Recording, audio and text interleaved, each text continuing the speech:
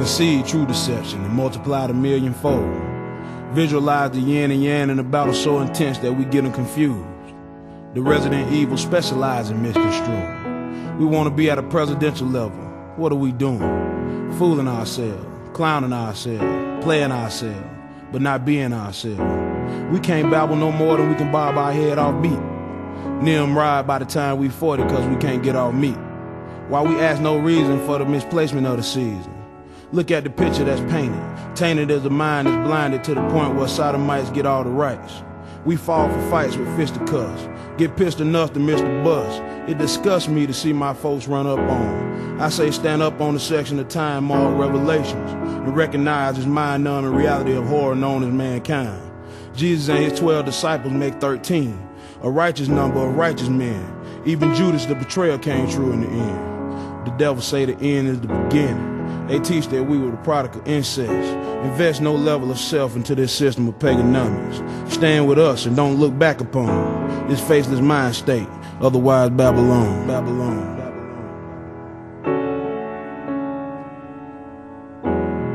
Like memories of yesterday. Shalom, brother. Shalom, brother. I always start our conversations with greetings of peace, harmony, and prosperity. This conversation, although being recorded, is no different. We were speaking earlier about the format of this interview, and I want to publicly thank you for challenging me to think outside the box format-wise. I often tell people who are hesitant to being interviewed that I welcome their feedback and the fact that their story matters, and your story matters, brother. Beyond that, I want to acknowledge your sense of humility by mentioning that you appreciate the invite on the podcast, but you know some other brothers who are steeped in knowledge that I hope we can unwrap some information at a later date. Hopefully they're willing to have that conversation. Although you mentioned those brothers to be interviewed, I still value your opinion and insight that you have offered me over the years. And for that, I salute you, brother. Thank you, dear brother. Let's go ahead and get this interview started. You mentioned the other day that blacks or African Americans have become the face of every form of immorality. For my listeners, please explain how you arrived at that process. Well, I think back to if you look at pictures of our ancestors, whether it be in the early 1900s, well, through the 1960s and 70s, if you notice, if you look at those pictures, you'd almost never be able to tell what they were dealing with, the type of oppression that they were under, because they always presented themselves and really, really fought to be considered or to be seen as dignified human beings. And so they always in public put their best foot forward. They always wanted to be seen as upright and moral. And again, dignified human beings. When we look at what is conveyed today through popular culture and media, whether it be music, whether it be film, even these reality shows, our people are presented in such an undignified and really immoral manner to where every form of immorality, whether it be criminal activity, criminal behavior, whether it be loose sexual morals, and even now with Black people being made the face of homosexuality in this country, this is what we're facing. We're being made the face of almost every deviant behavior and every behavior that's considered in rebellion to God's will and God's way. And these images, and now we're dealing with this now for at least a generation and a half, where our young people almost have no remembrance of the time. It used to be a saying, or you used to always hear, man, that's white people stuff over there. Black people held a particular moral standard. No matter how poor we were, no matter how oppressed, we held a particular moral standard. And today that's not the case. And we see, like I said, Black men and Black women now being made the face of homosexuality. Black women now, the twerk culture, your Cardi B's, your Meg Thee Stallion. This is what's being pushed and promoted, and it has such a devastating and detrimental effect on our children and our future generations. And also the way that we are seen throughout the world. You know, we're seen in less than a human light, and it affects the manner in which we're treated, not only around the world, but, you know, people who come to this country. This is why people come and set up shop in our neighborhoods. They come to get rich, but they don't come to share anything with us. In terms of the broader brotherhood of humanity, they see us as, you know, people to be taken advantage of, people to be exploited. And so they'll come to our neighborhoods and sell to us things that they would never consume themselves, things that are against their way of life, their culture, and that's the way that we're treated. And a big part of that has to do with how we allow ourselves to be portrayed in the media, and these images that not only go into us and our children who are young and impressionable, but the images that are spread around the world. And it has a very devastating and negative effect. And if we continue to watch this and continue to allow it, we'll see how it has a negative impact on the future of our people. I totally agree with you, brother.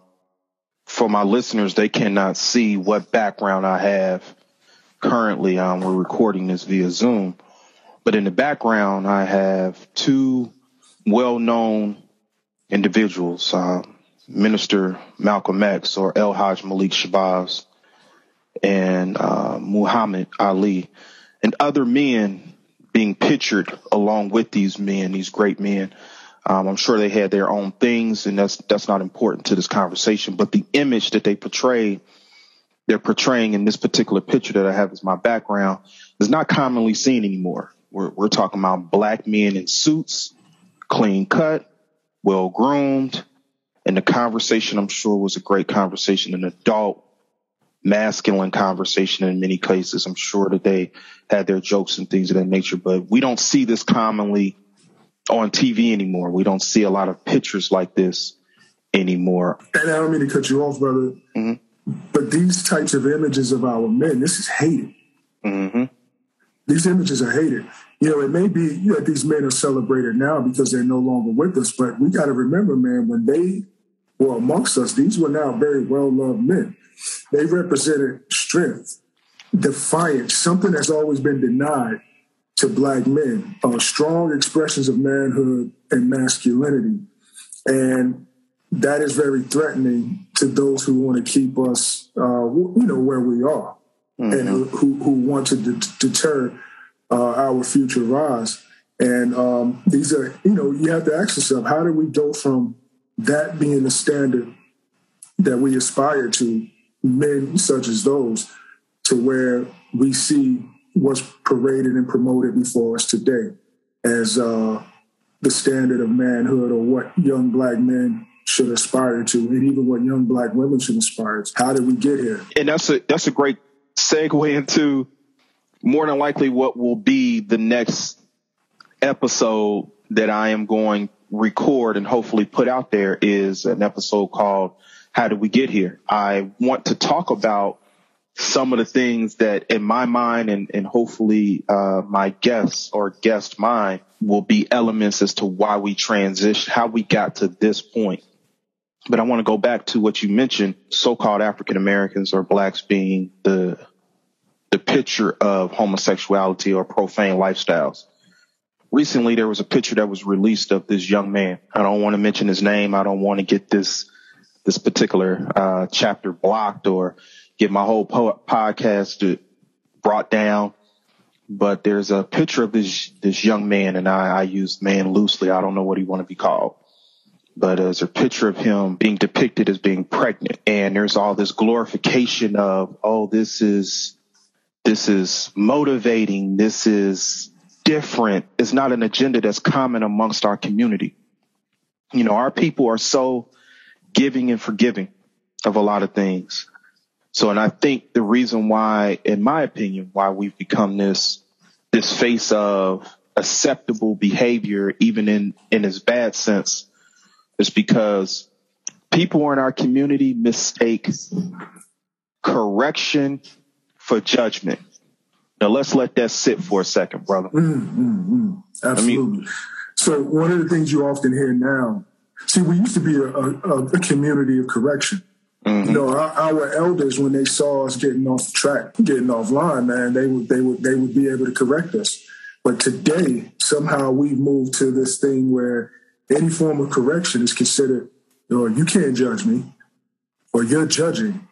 And there's no shame attached to a lot of the behaviors that we see in our community. And because there's no shame attached to it, there's no way to correct it. Even if we see how harmful a lot of the behavior and culture has become, because of this idea now that, if I say the wrong thing, I'm going to get canceled, or, if I correct very clearly errant behavior, then somehow I'm a hater, I'm judging.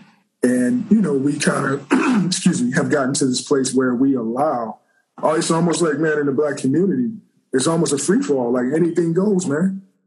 It's almost like a thing where anything goes, and we don't have the ability to correct people. And when you lose the ability to shame, you lose the ability to correct.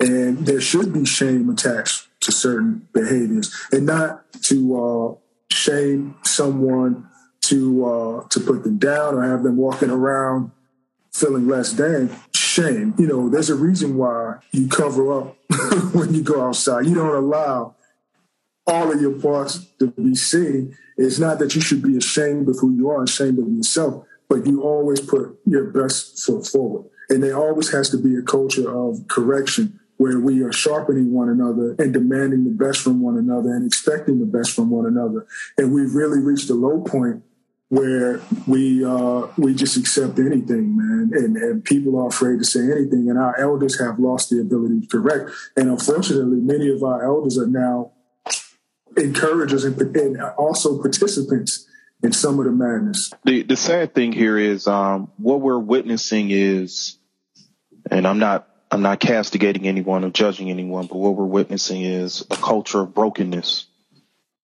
Because we're broken in so many different ways, going all the way back to slavery and buck breaking and things of that nature that, if for my listeners who are not familiar with that term, please look that up. But it's a part of our DNA. The brokenness goes back 400 years. Yes. And we've gone from, we have transferred from one form of brokenness to another form of brokenness to another form of brokenness. Because we have special traumas that only apply to African Americans or Blacks, whatever a person decides to be called. We have specific traumas that need to be addressed. And it's much like women when they are going through pregnancy or going through things that requires them to go to a hospital. There's this notion that the pain of Black folks is not the same pain as experienced by other people. I would go as far as to say that our experiences and how we're looked at as individuals is not as important to others as it should be.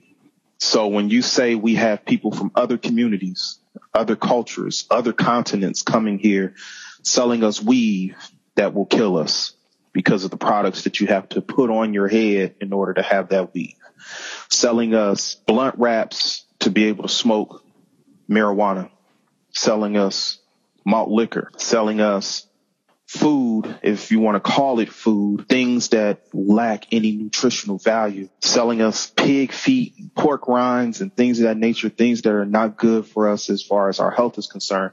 And in a lot of cases, these individuals who own these stores, and I'm talking about the corner store that you go to, they are practicing Muslims, right, and right. They know, they have an understanding of dietary law. They, as you mentioned, they would not feed this to their friends, their family, the people that they know, but they're feeding it to us. Because interesting, and I'll go to the next question that I have for you, brother. Interesting enough, I know Hebrew and Greek Aramaic. Okay. And I had a conversation with a so-called Jewish person. Before, and I walked up to him and I said, I was surprised that he was shopping in a store that what they would call Goyim would not shop at. Right. So I said, first off, and I was wrong too, because I believe this is on a Friday. So we were going into Shabbat. And I said, Shabbat Shalom. And we had our conversation in Greek, Aramaic, Hebrew. And I culminated that conversation with why do you call certain people goyim? And we traded things back and forth. And that was an interesting conversation. Nonetheless, when I got in the car, I had a significant coughing. So that 6-pointed star it's not the Star of David. But that's a whole nother conversation for another day. I encourage my listeners to look that up. I'm just trying to drop that jewel. But that leads into another question that I have for you. And it's based upon a conversation we had briefly via text.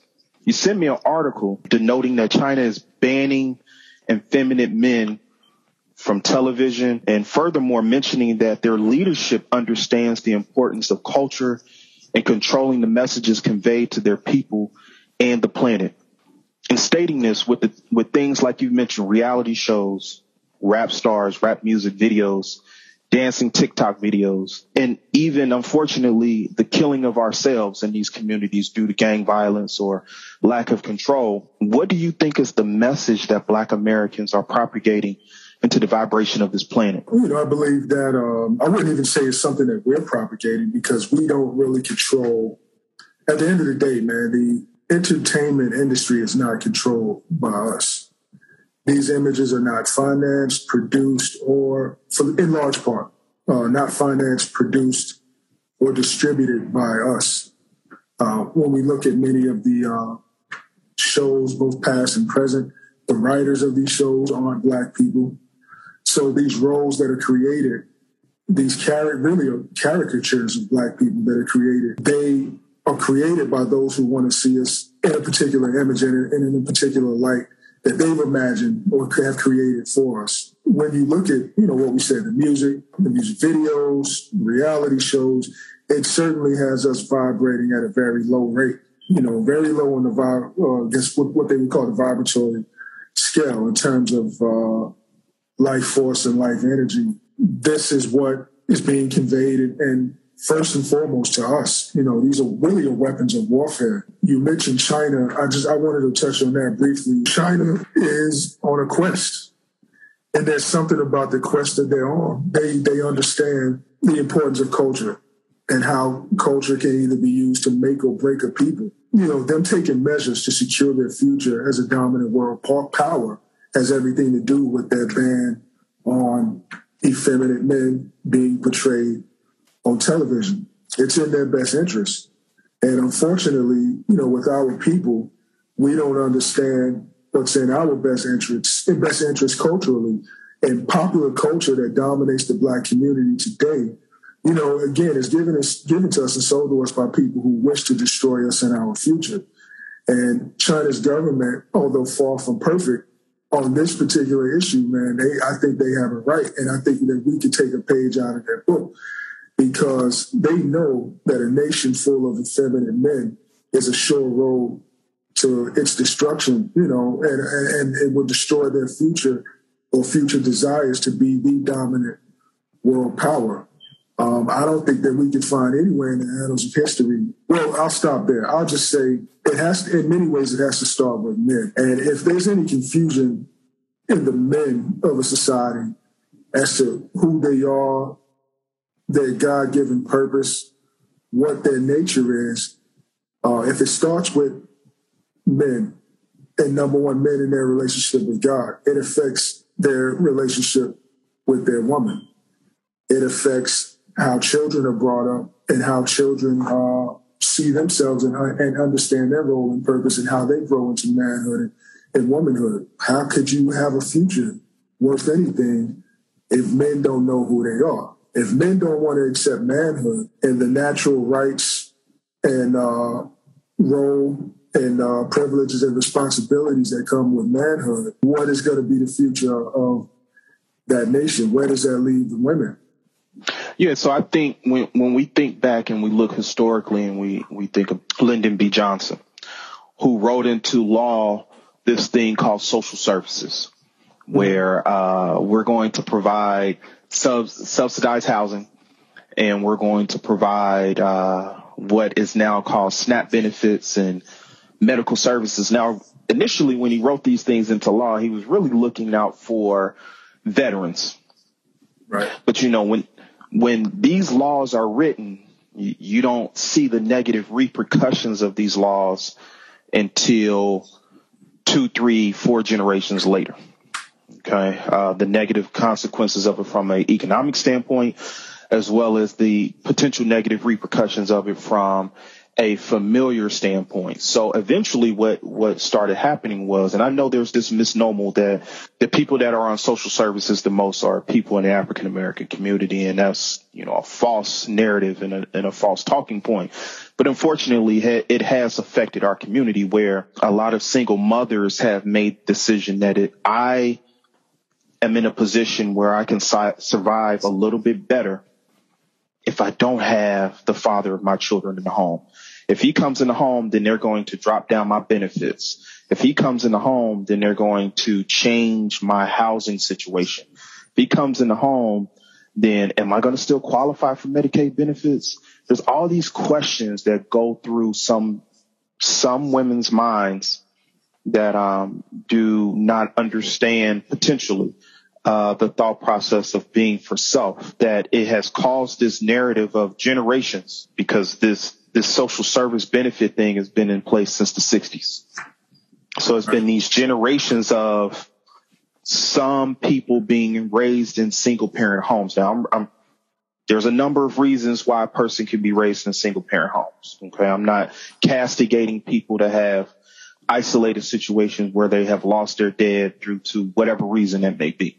But for some of these people some of these mothers who have made the decision that I am going to procreate with someone and I have no desire of actually creating a family beyond procreation, then this is continuating the situation of, well, my parents were raised in a single parent home. I'm potentially going to raise my children in a single parent home. And what is that going to do for the third generation? So it's very unfortunate, but I culminate all this by saying it's something that I heard last year or maybe 2019 that I thought was an amazing point. No civilization can be conquered from the outside unless it's destroyed itself from within. I'll just throw that out there for people to really think on that. Then the next question, brother, which is we both know and understand the concept of building and destroying. And right now we're witnessing the destruction of Western culture. I have mentioned to several people that this is an amazing time to be alive. For my listeners who follow the Holy Bible, we are witnessing the book of Revelations being played out. For my listeners who are Muslims, we are witnessing, or we are getting closer, rather, to the day of Qiyamah. It is my hope that my life has been pleasing in God's sight. To ask you this, brother, in your observation, where did we as a nation go wrong? Do you feel that our nation has reached a point of no return at this point? Well, are you speaking of our nation as a whole, meaning, I guess, the United States of America, or the Black nation in particular? Thank you for challenging me on that one. Let's focus on eisegetically. We as a Black American culture first, and then potentially work our way out from there. Have we as Black Americans, have we gone too far? Have we allowed, because they can only capture on video, capture musically what we allow them to capture. So have we gone too far? And then, we'll work our way from there. Definitely. I think the condition of, let me say, I think a lot of times, many of us, depending upon where we live, what our station in life is, we can become disconnected to the reality of the masses of our people. If you ask some people, they would say that, our people are doing just fine, because they look at some of the material gains that we have, some of the educational gains and things of that nature, which are great. But if we really dig deeply, man, and really look at the condition of our people in many parts of this country, man, we've gone backwards in such a way. It reminds me of, the saying, what does it profit a man to gain the world or to lose his soul? Yes, we've made some worldly gains, but look at the conditions of our homes, our families, and our communities that, it seemed as though when we didn't have as much we were better people. We didn't shoot up the school or shoot up the neighborhood years ago. Our homes, for the most part, were intact. Our families were intact. Whatever issues or problems they may have had, we fought to have intact families. And now we have, over 70% of our homes that are headed by single mothers. And there's a direct correlation between that, and this is not blaming single mothers because there's fault on both sides, but there's a direct correlation between that and mass incarceration and these other things that we see, man, that are so devastating to us in the present and in the future. I don't know if it is something that has reached the point of no return. I think there is always an opportunity to get it right. But in order to get it right, we have to first recognize where we've gone wrong. Well, again, we have to recognize, we have to understand, because we've become so used to and so accustomed to the way things are, we don't even see an issue or we don't see a problem with it. I kind of think of Black people in America as, I think there's an experiment that people often reference where if you put a frog into a pot of water, naturally, if you take the temperature from 0 to 120, then you recognize, I'm in danger. That frog will jump out of the pot. But with us, the temperature has been gradually turned up over time. And we're boiling and about to be totally consumed by fire. And we don't realize it, man, because we become such a distracted people. It reminds me of a quote that I saw from Dr. Francis Cress Welsing, the late great Dr. Francis Cress Welsing, whose work definitely should be studied. Should be studied and should be learned. Right. And many of her writings, she predicted a lot of what we see today concerning our people and the state of our people. But one of the things she talked about was the secret war on Black people. And she said, that we don't see the war being waged against us because we don't want to and because we're afraid. We're engaging in behavior that's designed to block out any awareness of the war, which is our true reality. We really are in a state of war, spiritually, mentally, financially, and in a state of war in every way. And we don't see that we are very strongly attached to an old world order that is dying, and that is the world order of Western rule. As you mentioned, we are really witnessing or living in a time of the death of Western power and Western dominance in the world. And it goes back to, the question you asked about China. I mean, what you really see now is a rejection in many parts of the world of Western culture and Western ways. People are now in a state of self-determination and determination for survival. And they can see many of the failures of the West and have determined that, man, we need to turn inward and go back to the way that works for us. And I think that is something that our people have to do. We have fought so hard to be a part of this, and we don't realize that we're a part of something that's dying, and we really have to turn inward and really look at what is going to be what best for us and begin to put off and even reject some of the ways of this world that have proven to not work for us. Absolutely. I would say that I've said to people quite often in the last couple of weeks that this is an amazing time to be alive. We are seeing what for so many years people have talked about, like, oh, we're in the end times, we're in the end times. I'm sure my grandmother felt like during her times as a child and a teenager and the things she saw in the South, we were in the end times at that point. But we are literally seeing signs in the sky and rumors of war and pestilence. I don't know why the administrations of these different countries will not come out and just say, we're calling this a pandemic, and they don't want to use a word from old of saying this is a curse, a plague. A plague, right. Because they are, and pardon me if I interrupted you, brother. No, it's cool. No, it's funny you mentioned that because often, you know, when I do check out the news, which I try to stay away from a lot of the mainstream news and whatnot. But when I do watch it, or, you know, I may check out a press conference from the president, or maybe even a governor of one of the states. And when I hear them talking, man, and when I see them, I see them as the blind leading the blind. You mentioned that word pestilence or curse. See, these things sound too much like scripture. And although they swear an oath on the Bible, I have not seen any of them come before the people and offer a solution from scripture, a solution from God to end this pestilence. And, you know, I guess we don't want to go in that, but if we're going there, I mean, there's a number of scriptures that talks about God's anger and displeasure with the behavior of the people reaching a certain point, and then him having to visit plagues and distress on the people. And it's funny how most people would claim to be believers in whether it be, like you said, Christianity, Islam, a believer in these teachings, those prophets, and those scriptures. Yet, what is it that has them blinded? What is it that has them blinded to the time in which we live? And if it isn't the end times, it surely seems like it's close because it looks like everything that was described in scripture of the end time. I would totally agree with you. I don't know what God or when Moses was at Mount Sinai and he was talking to the burning bush, Moses said, what should I tell your people to call you? And according to the book of Exodus, he said, tell them I am that I am.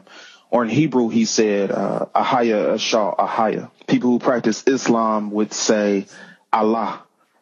And I don't know what God people are thinking they are reading about and following. This is the same God that destroyed Sodom and Gomorrah because of homosexuality. Yeah, God changes not. We change. Our thought process has changed, but God doesn't operate in this. I'm this one day and I'm that another day. God is like, I'd rather you be hot or cold. There is no gray area. Right. Well, the people don't believe in that. They don't believe in Sodom and Gomorrah. There's been such a going after the preachers, man. But I'm like, man, what are the preachers preaching today? Oh, they're not preaching. They are delivering a message of prosperity, propagating and promoting what is going to continue to push the agenda that is going on in their particular churches. And I'm sure there's some churches out here that are doing some amazing work and doing some great things. I'm not talking about those churches. In most cases, if your church is a 501c3, which is a nonprofit church, there's certain things per that federal law, 501c3. Once again, look it up. If you look that up, you will understand that they cannot say some of the things that pastors were saying in the 60s, 70s, and 80s. They can't say those things anymore. And when you have these pastors like Creflo Dollar, who is really big on, hey, I need a jet and I need this and I need that. I think of this scripture and I pulled it up while you were speaking earlier, and it says, and it's from Matthew 19:24. And I'm reading from the King James Version because I don't need no remix or no Bible. It says, and I quote, and again I say unto you, it is easier for a camel to go through the eye of a needle than for a rich man to enter the kingdom of God. So I understand that some people are chasing monetary success, but at what cost? Oftentimes I wonder to myself, at what cost? What have you sold of yourself? What have you sold of yourself? Kind of like when Eve gave Adam the apple and their eyes were open and they realized they were nude or naked, and God came through the garden and was like, where are you?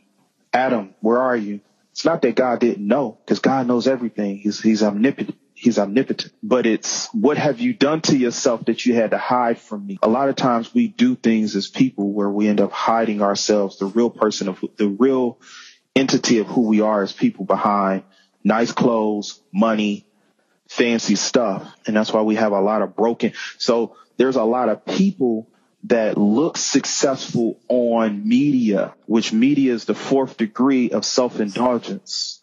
That's why it's called media. You know, it's the fourth degree of self-indulgence. It's the fourth degree of putting yourself on some type of pedestal. And there's a lot of people that are so-called rich, wealthy, that are extremely unhappy on the inside because wealth does not always promote inner peace. But another thing that you were mentioning one more scripture I want to throw out there before we move on. People are wondering why is there so much going on right now. It's because, as this great man eloquently said in his NFL speech, his NFL, I think he got put into the NFL Hall of Fame. He said, our work here is finished. All praise to the Most High. Our work here is finished. And the reality is the time is up. And I say that to say this. In the book of Genesis 15 and 13, it states, and I say unto Abram, know of a surety that thy seed shall be a stranger in a land that is not theirs, and shall serve them, and they shall afflict them for 400 years. Verse 14 says, and also that nation whom thou shalt serve will I judge, and afterwards shall they come out with great substance. I know some of you may be wondering, what does this have to do with African Americans?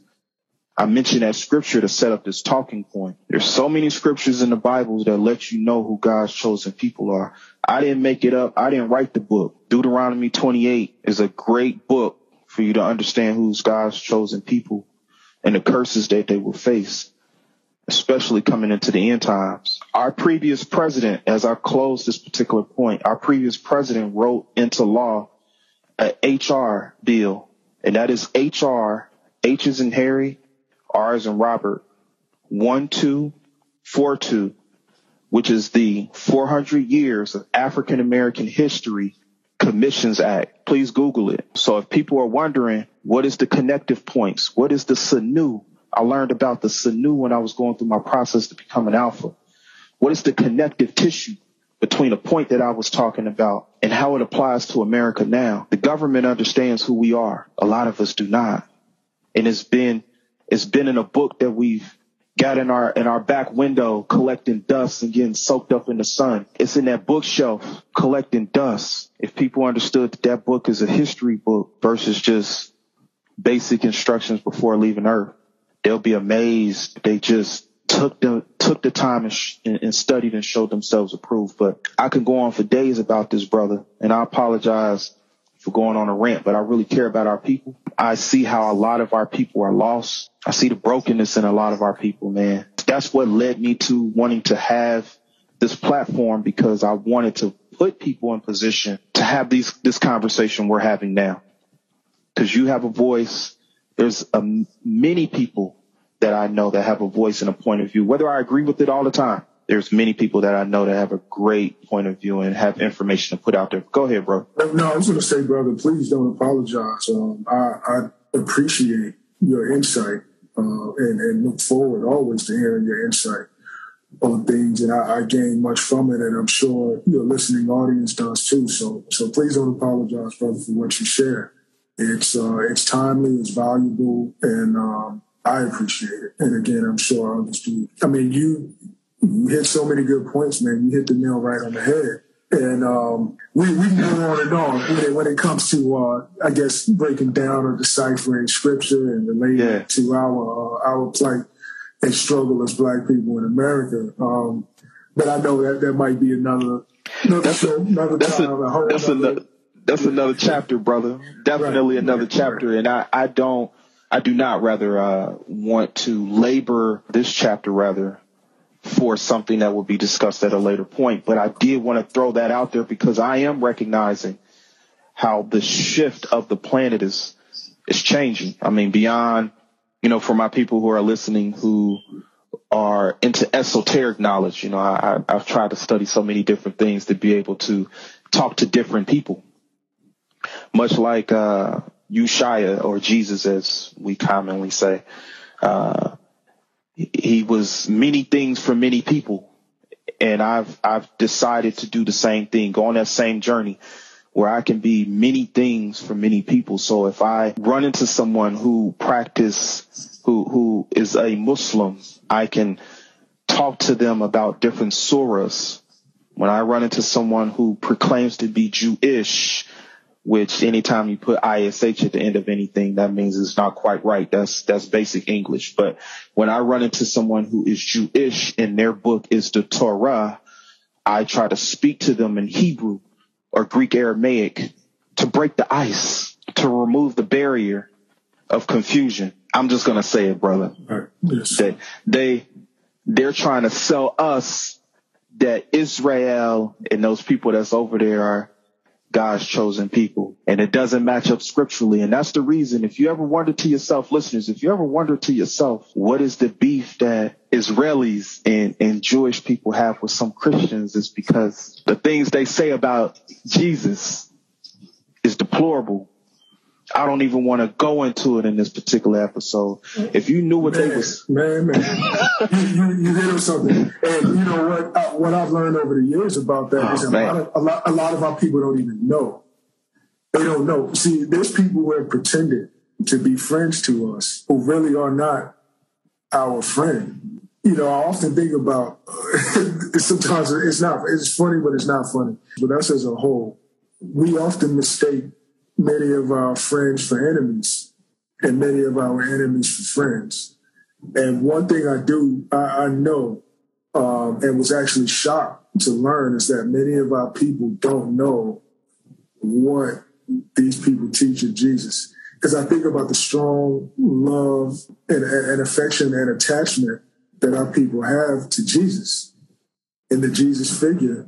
And to know that these people who have pretended to be friends of our people, like you said, the deplorable things that they say of Jesus, not only Jesus, but Jesus and his mother. If they knew what was written in the Talmud, if they knew these things, and most of our people don't even know what the Talmud is, but if they knew and were aware of that, man, yeah, wow, you know.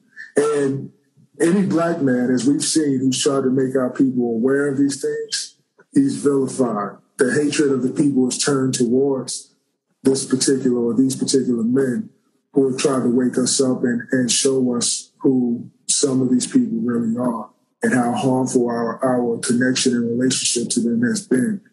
And that's, again, probably a whole nother chapter, man. If you ever decide to go into that and have an episode around that, I mean, that, it's key, and it's something that should be shared, but it's definitely probably too much to go into right now. It is. The fact that you brought up the Talmud is something within itself. And I want to repeat that for our listeners, because that's something, if you are interested, listeners, if you are interested, please look that up. But there's a book that I want to mention, and I want to have a chapter just talking about books that I've ran into and I have personally. Maybe you and I can build on that another time. But there's a book that I want to mention called The Secret Relationships Between Blacks and Jews, written by the Nation of Islam's Nation of Islam's Historical Research Department. I was going to say, man, it is. Pardon me, my voice. One of the unique characteristics of this book is that while it was denounced by many in the Jewish community, they have not been able to debunk any of the truth in the book. And one of the reasons why is, I heard in an interview, I heard one of the researchers who helped to compile the information and put in the book. He said that they intentionally only quoted Jewish scholars, Jewish rabbis, Jewish historians, that all of their information was gathered from their sources, just in case anyone would try to say that, the information in the book was a lie, that the information is, is skewed and untruthful because of who it came from. And so they intentionally made sure that those sources were all sources from Jewish records. Again, Jewish rabbis, Jewish scholars, Jewish historians. Over the years, they've asked or even demanded that book be denounced. One of the responses I heard the Honorable Minister Louis Farrakhan give to those who have said so, he said that if you can find anything in these books that is a lie, he was like, I'll denounce him, immediately, because I don't ever want to be charged with being a liar or presenting to the people, things that are untrue. He said, but in order to denounce this book, then that means you would have to come forward and denounce the rabbis, the scholars, and the historians from which this information was gathered. And if you're ready to denounce them as liars, I'm ready to denounce this book as a lie. And so far, they have not taken him up on that challenge, because the fact of the matter is the information in those books are the truth. And there's 3 volumes of it now. And I think that anyone who would read these books, which, by the way, have been banned from a number of places now. Amazon is one of the most prominent platforms that have banned the book, with really no real explanation other than we were told to ban the book, and that's that. But these books that many of our people have never heard of, I think we get a better understanding of how our condition became what it became and how it remains what it is today. And that some of these, as we just mentioned a few moments ago, some of these relationships that we have with people, it really has been people pretending to be a friend of ours, but have been nothing more than they weren't with us in the beginning. They've never been with us at all. They have in many ways sucked the lifeblood out of our people and have been able to maintain and sustain an existence for themselves off of the backs of our people's labor, as well as off of our ignorance. I would say anybody, man, who's interested in having an arsenal of literature or an arsenal, in building their library, those books are key pieces, man, in the arsenal. Secret Relationship Between Blacks and Jews, volumes 1, 2, and 3. I would definitely urge your listeners to obtain those books. And I would say the bookend of that one, if you're going to go, if one of my listeners are in the spirit of purchasing knowledge, go ahead and get the 13th Tribe by Arthur Koestler as well. That's an interesting book as well. Yes, going to your last point, then I'm going to read scripture and we got to move on to the next question that I have. When you're talking about people are secretly acting like they have our best interests in mind, for my people who have studied scripture, they know about Esau and Jacob. We're Jacob. People of pigmentation are Jacob, and Esau is someone else. And this has been a battle for thousands of years, just like Ishmael and the way Ishmaelites, which are that are of Arabic descent, people who practice Islam, are descendants of Ishmael. But I will say this in closing of this topic. Revelations 2 and 9, for my people who prefer to read the Bible as their book of choice. I know thy works in tribulations and poverty, but thou art rich. And I know the blasphemy of them who say they are Jews. Once again, I know the blasphemy of them who say they are Jews, but are not. All right, but are of the synagogue of Satan. You know what? If they shut this daggone platform down, I'd rather stand before God and say, I try to do what you asked me to do, God.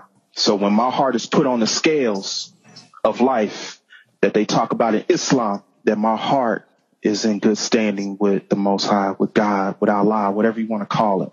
I'd rather die on the truth. That's what this episode is about, speaking truth to power. So, if you don't hear this podcast anymore, that'll reveal to you that it was too much truth in this episode. Too much. And I'm still going to put it out there.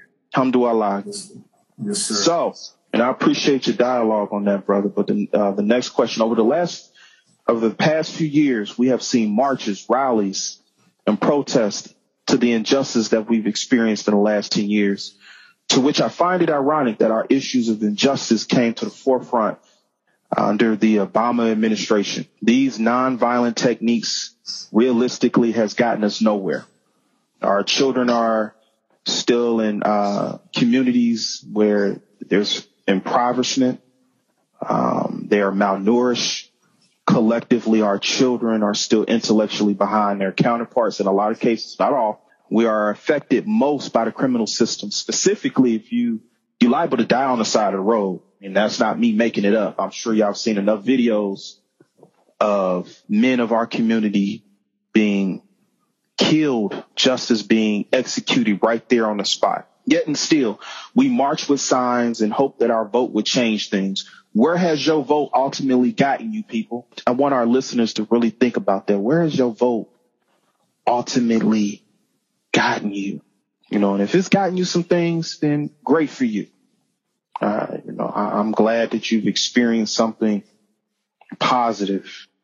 You're a part of a voting block. Your individual vote does not matter. I encourage, if you are going to vote, please vote locally. But I said that to say this, to ask you this question, brother. I wonder, what are your thoughts on how we can effectively move our people forward from an economic standpoint, intellectually, spiritually, and romantically? How can we push our people forward? I think the way forward for us will be to become a more self-determined people. There's too many people on the outside of our best interests who are directing who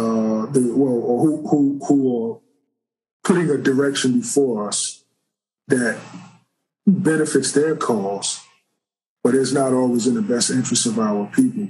I think that we have to turn inward and come together and determine the best way forward for ourselves, even if that means becoming a bit more insular and cutting ourselves off or cutting outsiders off. There's too many people outside of the community that has way too much control over Black leaders, Black teachers, and Black people who are guiding the direction of our people and who have the ear in the hearts and minds of our people. And oftentimes, again, it is to promote an agenda that has absolutely nothing to do with what is in the best interest and the best way forward for our people. And I know I'm sounding a bit repetitive in what I'm saying, but we have to determine what the best way forward is. And we have to look at what has worked and what has not worked. To me, it just seems like it's common sense to say, man, if we tried it this way for so long and we still haven't gotten the results that we desire, what is it that we have not tried? And I think one of the greatest things that we have not tried and continue to overlook is true unity amongst us, letting down those barriers of religion, those barriers of socioeconomic status, those barriers between educated and non-educated, and really looking at those barriers of I belong to this organization, I belong to that organization, I belong to this fraternity, that sorority, and that sort of thing, and saying, while I may have my tribe over here, tribe is not bigger than nation and what's best for the family as a whole. And how do we get past those many things that are artificial barriers and look at the true reality of our situation? Because, unfortunately, as you mentioned, if you do find yourself in a situation where you are pulled over by a racist police officer, they're not stopping to ask what church you go to or what God you pray to or what fraternity you belong to or where you work or how much money you make, where you live, that sort of thing. They see Black and they act according to that. I think that we have to take control. We're in the midst of, we see a dying world, a dying America, and we had better start looking at ways to save ourselves from this fall that we're witnessing. And one of the ways to do so is, I think, through unity and collective effort, to where, how many years are you going to complain about economic injustice before you decide to take your economic fate into your own hands? With the level of knowledge, know-how, expertise, experience, and education that now exists in the Black community, why are we still complaining about Black unemployment when we have everything that we need to produce jobs for ourselves? As we sit and complain about the way black people are portrayed on television, we have every means now to produce our own images of black people and to portray ourselves in a true and a positive and righteous light. We have the means to do so, even politically. And, I don't want to go there because I know, black people will be ready to burn you at the stake over their relationship with the Democratic Party. But black people we really have to start truly examining our relationship with the Democratic Party and what have we truly gotten out of it. And I don't even mention the Republican Party because they're not worth mentioning. We already know where we stand with them. But again, we talk about those who have faked friendship with us for their benefit. We'd have to include the Democratic Party in that group of those who have not truly been a friend to us that we think that they have been, and they've benefited from their relationship with us way more than we've benefited from our relationship with them. But I think we have everything that we need within our community to correct every problem, or nearly every problem that we face, everything that we complain about, everything that we see that we don't like. I look at all of these educated black people, and yet we still complain about the public school system. Mm-hmm, mm-hmm.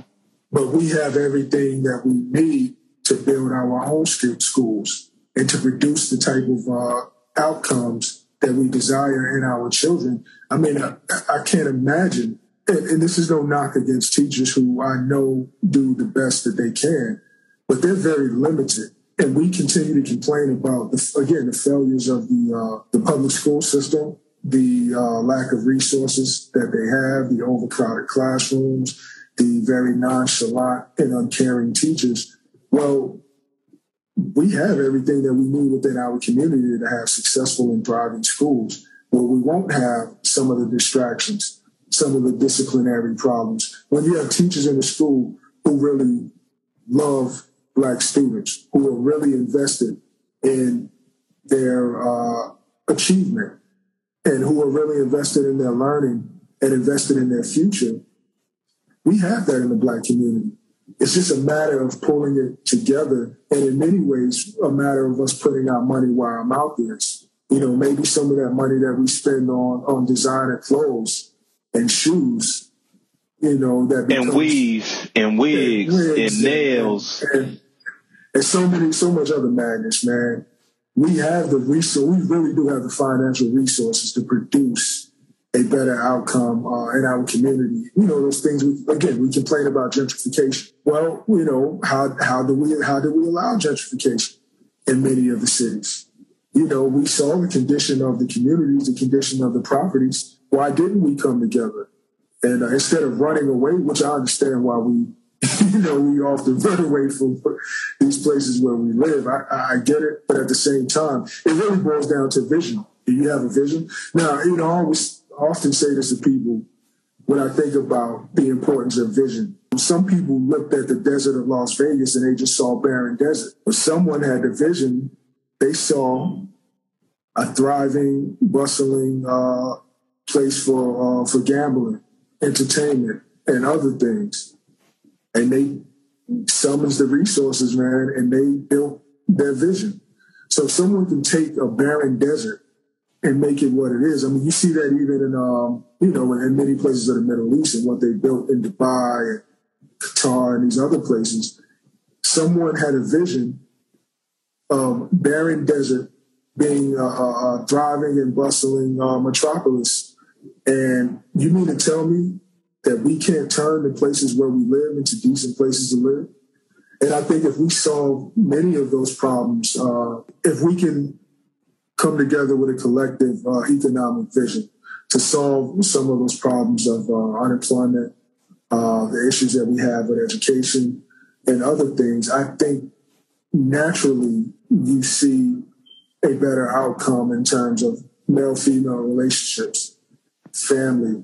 It's very difficult to have a successful family when someone's struggling to provide. Absolutely. I agree with many of the points that you made, and we could have a chapter just on that by itself, those 4 or 5 talking points. And we cannot unwrap this all in one chapter, one conversation. And there's many ways to get to paths of success.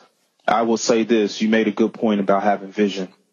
The other point about vision, though, is what I find with our people in a lot of cases is there's a lot of people that have vision and these ideas, but you got to have people that's willing to do the work.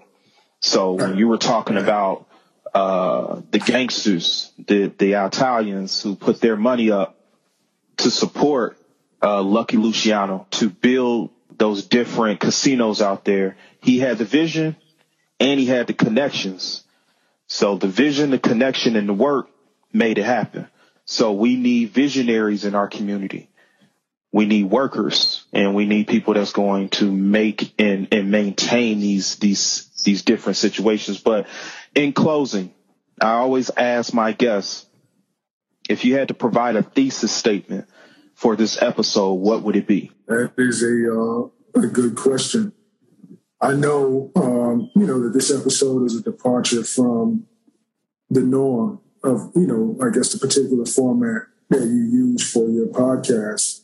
So I wouldn't know how, honestly, to put it into a thesis statement. I will say, though, it was something you mentioned earlier in the introduction, and I never got a chance to respond to it. One, to definitely say thank you for allowing me to share your platform with you. I certainly want to do that and do so to where your listening audience can hear that, and to know that I am grateful for the opportunity to do so, even though I was very, very, very reluctant. And because I can think of 100 people off the top of my head, literally, who would be more worthy of even sharing this type of platform, and to have any number of people listening in the audience who would have so much more to share. So I don't consider myself as one have that type of platform, but I'm grateful and thankful that you would find me worthy enough to, I guess have this public discussion with you, because this is pretty much how a lot of our personal and private conversations go. So I'm thankful for that. We have to determine the best way forward for ourselves, and that maybe that could be the thesis statement. We Black people, I'm speaking of in particular, we have to determine the best way forward for ourselves. And we can clearly look at what is happening to our youth and what's happened to our families. And it's very clear and evident that many of the things that we have been doing, it's not working. And we have to really determine what the best way forward is going to be, because we truly cannot continue on in the manner in which we're going, because we really will not survive this fall of this present world order that we see. I mean, we clearly see that we are in the midst of the fall of this present world order, and we have to determine the best way forward for our survival. And it may be that we have to return very much to some of the basics, getting our personal lives in order, getting our families in order, becoming a more self-determined, more self-reliant, and more self-sufficient people, because it's becoming more and more evident that we have government leadership. I don't care what side of the political spectrum you may be on. It is becoming very clear that these people can't save themselves. So they don't have the ability to save us. And we better not be so dependent upon them. I don't care how much you like Joe Biden or how much you hate Donald Trump or, whoever your favorite politician may be. Mm-hmm. When it really goes down, as it is going down now, you are on your own. And we better learn to depend on one another. And more importantly, rebuild our connection and our relationship with our God to survive what is clearly on the horizon. Well, brother, I appreciate that. I appreciate your time and your input. It is my hope that the listeners of this particular chapter will leave enriched and motivated to promote change. I suggested several books. You suggested some books. I hope that you are willing to come back and have another conversation. For my listeners, please know that it is my attempt to only put positive messages out there, ways for you to gain more information. Don't take my word for it. Do not take my guest word for it. You study and you show yourself approved. That's what the scripture says. In closing, welcome to The Thesis, a podcast where we unlock the thoughts of time. Be encouraged. Something's gotta change.